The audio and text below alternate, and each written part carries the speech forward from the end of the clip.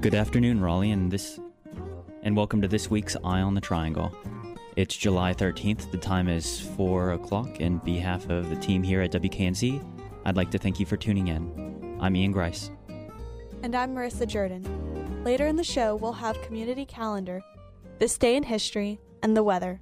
On KNC Goes TMZ, Jamie Holla takes a look at the new Pokemon Go craze. And Marissa reports on news in the Triangle, including redistricting in Wake County and an health initiative started by Michelle Obama coming to Raleigh. Saif Fazan brings you news beyond the headlines. This week he takes a look at the death of an Italian mafia member. Next week, Maya Cannell and Ian will report on the Wake County Board of Elections and early voting sites on NC State's campus. I'm Saif Hassan, and this is your news beyond the headlines. Italian mafia boss Bernardo Provenzano has died in a prison hospital at age 83. Provenzano, dubbed the Tractor for his ruthless trait of mowing people down, was arrested and jailed in 2006 after spending 43 years on the run. He took over command of the Sicilian Mafia in 1993 after the arrest of ex-boss Salvatore Toto Riina. Provenzano was serving a life term for several murders, including the 1992 killings of top anti-mafia judges Giovanni Falcone and Paolo Borsellino. He was suffering from bladder cancer and serious cognitive impairment and had spent the last 2 years in a prison hospital ward, Italian media report. His illnesses had forced the suspension of ongoing negotiations with the state over unresolved crimes. However, even before his health declined, he had resisted any cooperation with the justice system. Provenzano was born on January 31, 1933 in Corleone, a Sicilian town synonymous with mafia activity, which gave its name to the fictional family in the Godfather films. He was said to have joined the mafia in his late teens after World War II.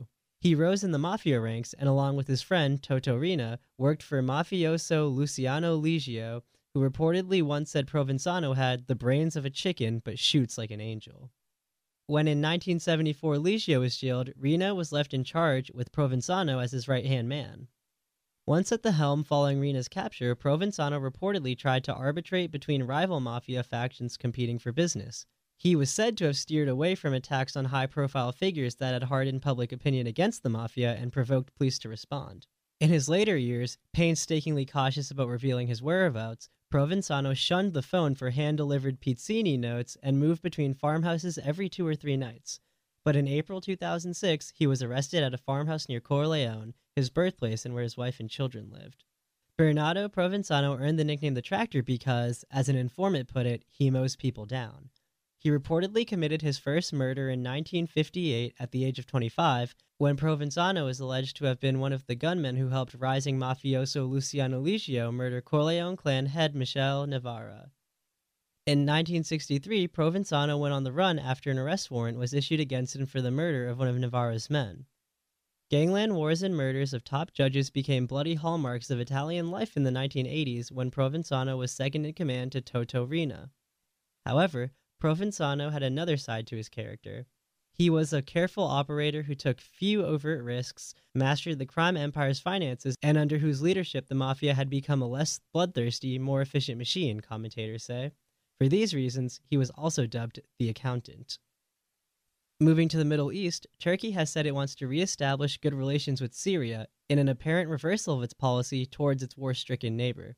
Up to now, Turkey's government has been pressing hard for the overthrow of the Syrian president Bashar al-Assad, but Turkish Prime Minister Binali Yildirim insisted good ties with Syria were needed for the fight against terrorism and stability in the region. There has so far been no public response from the Syrian government. Turkey has recently moved to end rifts with both Russia and Israel. Diplomatic ties between Turkey and Syria were severed after the uprising against Mr. Assad began in 2011. Turkey is a key backer of both the political and armed Syrian opposition and has faced the burden of hosting more than 2.7 million refugees. In December, Turkish President Recep Tayyip Erdogan alleged that Mr. Assad had mercilessly killed 400,000 people. But in comments broadcast live on television on Wednesday, Mr. Yildirim said, "It is our greatest and irrevocable goal, developing good relations with Syria and Iraq, and all our neighbors that surround the Mediterranean and Black Sea. We normalize relations with Russia and Israel. I'm sure we can normalize relations with Syria as well. For the fight against terrorism to succeed, stability needs to return to Syria and Iraq."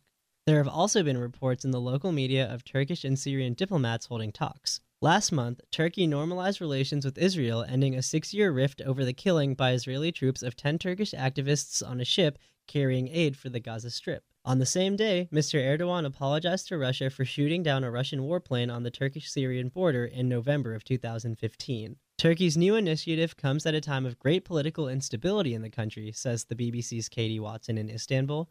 In the past year, it has been hit by a wave of deadly bombings blamed on Kurdish rebels and ISIS. In a separate development, French diplomatic missions in Turkey canceled their Bastille Day celebrations on Thursday for security reasons, the Consulate General in Istanbul said. I'm Saif Hassan, and this has been your News Beyond the Headlines.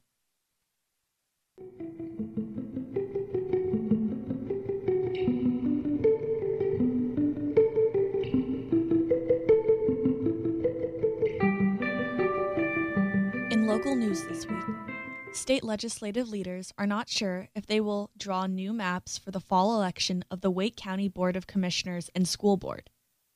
New districting is required following the July 1st Federal Appeals Court ruling that the state legislator maps in Wake County are unconstitutional. A U.S. Fourth Circuit Court of Appeals ruled 2-1 that the current maps cannot be used in November. The Wake County Board of Elections held an emergency meeting on Monday with its attorney to discuss the new order. Last Friday, U.S. Chief District Court Judge James C. Denver II declared he needed an answer by July 18th on whether Senate Leader Phil Berger, the House Speaker Tim Moore, and the State Board of Elections will create new maps. In light of this decision, the General Assembly would have to convene for a special session, as the Assembly is not scheduled to meet again until January. Berger and Moore are currently looking over Denver's order. If the state legislators do not act soon enough, the State Board of Elections can use a section under state law to allow it to make reasonable interim rules and regulations when county maps are ruled unconstitutional. The board must first see if they can logistically create new maps. Then, after that process, the state board must decide if they are willing to make new districts. In his order on Friday, Denver said he would draw up new maps himself if the state didn't make new districts. Redistricting in Wake County has happened before. In 2013, the General Assembly redrew lines for 9 Wake County board seats, turning 2 into regional districts that covered about half of the county.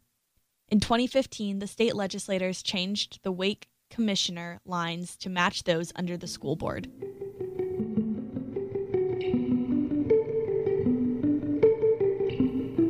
On Election Day, Wake County schools may have a 2-hour delay due to expected heavy traffic around the polling places that morning. This year's ballot will include many items, including President, Congress, Governor, General Assembly, county races, and a referendum to raise the sales tax a half-cent in Wake County to help pay for transit.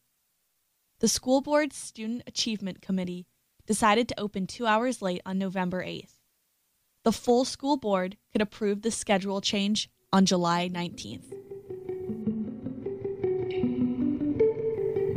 Raleigh has been chosen to participate in a nationwide initiative that aims to get youth to spend more time outside. The program is Let's Move Outside, created by First Lady Michelle Obama, and Raleigh is one of 50 cities around the country participating.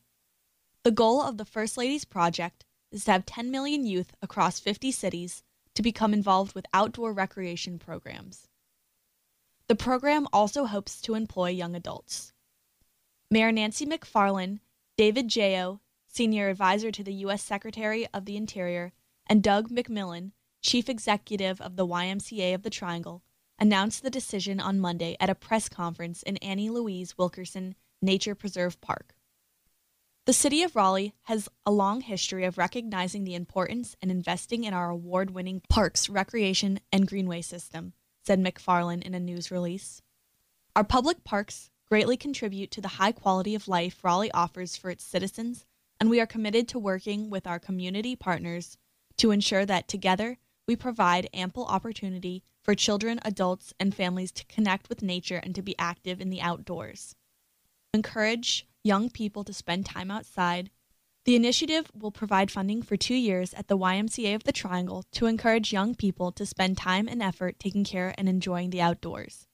It is funded by a $5 million national commitment by the American Express Foundation.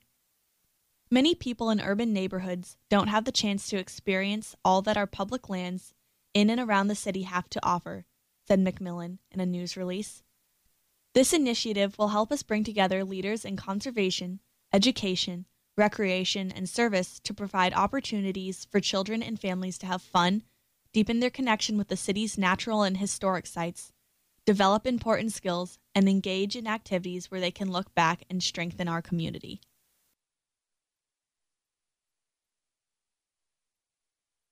Over the next 6 to 8 weeks, the YMCA will invite local organizations to join a steering committee that will determine the details of the program. By fall, a summit of groups under the committee will form to offer specific programs. I'm Marissa Jordan for Eye on the Triangle.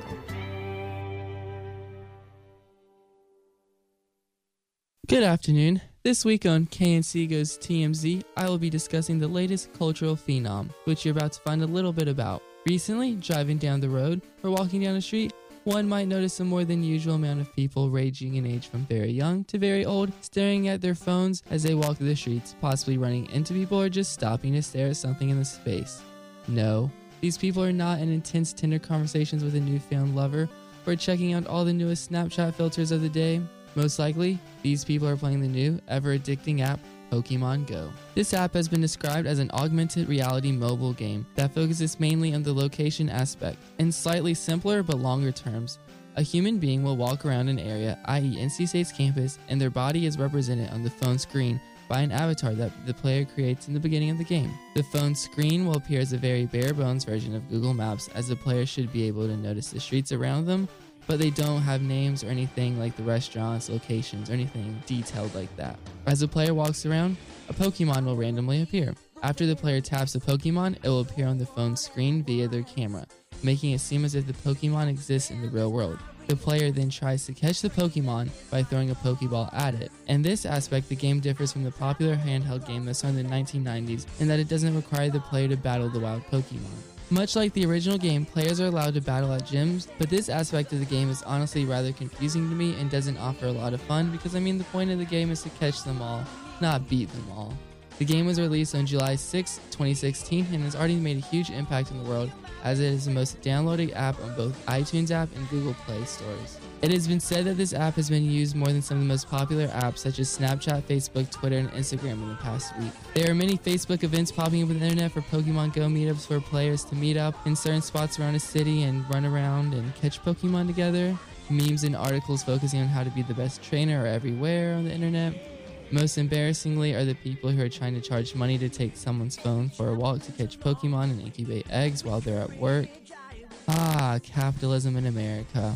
And arguably the most important aspect of Pokemon Go is that it's created an app that's gotten people to get up, roam around the cities, and be active, while having a strong social impact on people as they will do it in groups and just have a fun time together. However, there have been some controversies surrounding the game, such as the usage of Pokestops, which are typically popular places in the real world that offer a place where players can get Pokeballs or other items that help them out in the game. These Pokestops have been held at inappropriate places such as the United States Holocaust Memorial Museum, fire stations, and people's houses. There's even been an article that states a woman found a dead body while exploring for Pokemon, but I'm not entirely sure if this was a satire article or not. Other reports have stated that players have been robbed for their phones and belongings while out playing. Then the video game critics have criticized the app because what else are video game critics gonna do? They tend to complain about nitpicky things such as the app crashing and it being too simple. But they did have one complaint that I feel like many users will agree with. The game does not allow for many social interactions within the game, such as a player's avatar cannot interact with other players' avatars walking around, nor can they trade with other players, unlike the handheld games. The developing company of the game, Niantic, has said that trading and more interaction is set to come sometime in the future. This was the first time Niantic has done anything with a Pokemon brand, as Pokemon is usually developed by Game Freak and published by the Pokemon Company. The Pokemon Company still published the game, which has resulted in an increase in Nintendo stock, which owns a decent sized portion of the Pokemon Company.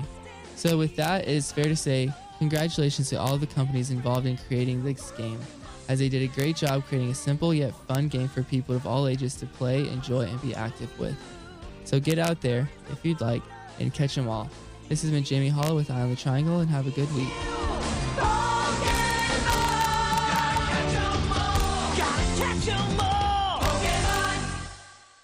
You're listening to Eye on the Triangle on WKNC 88.1. The views in this do not necessarily reflect the views of WKNC, student media, or NCSU.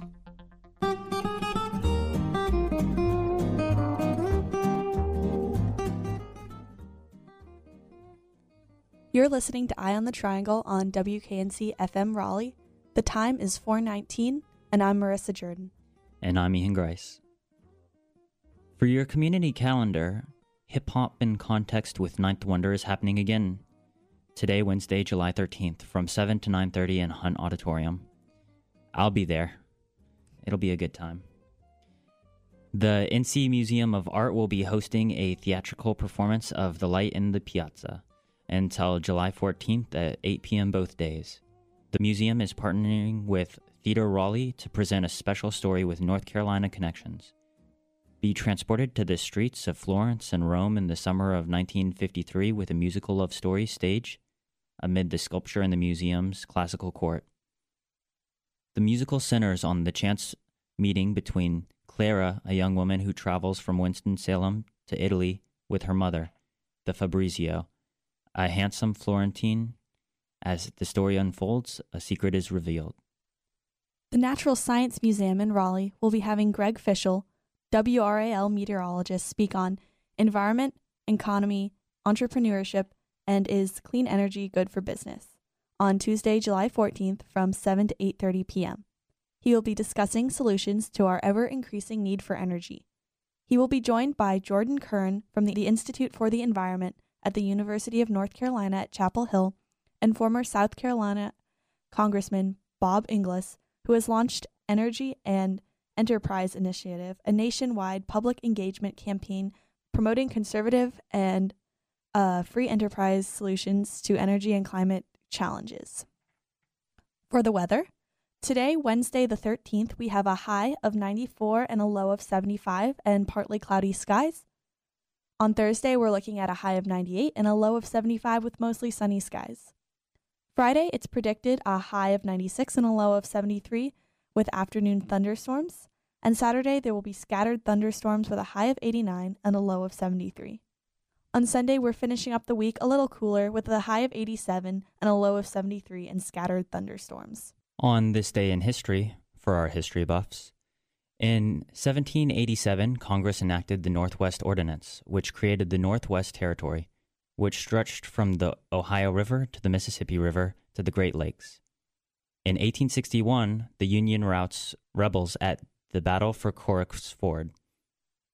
In 1960, Kennedy was nominated for president.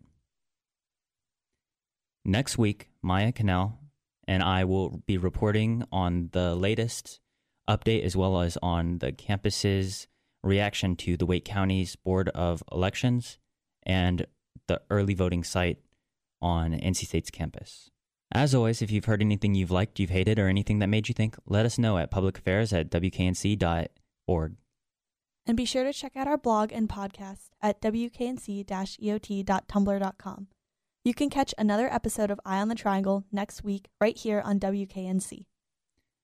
I'd like to thank our contributors, Jamie Holla, Saif Hassan, and everybody else who helped with the production of this work. For Eye on the Triangle, I'm Ian Grice, wishing you all a fantastic Wednesday afternoon.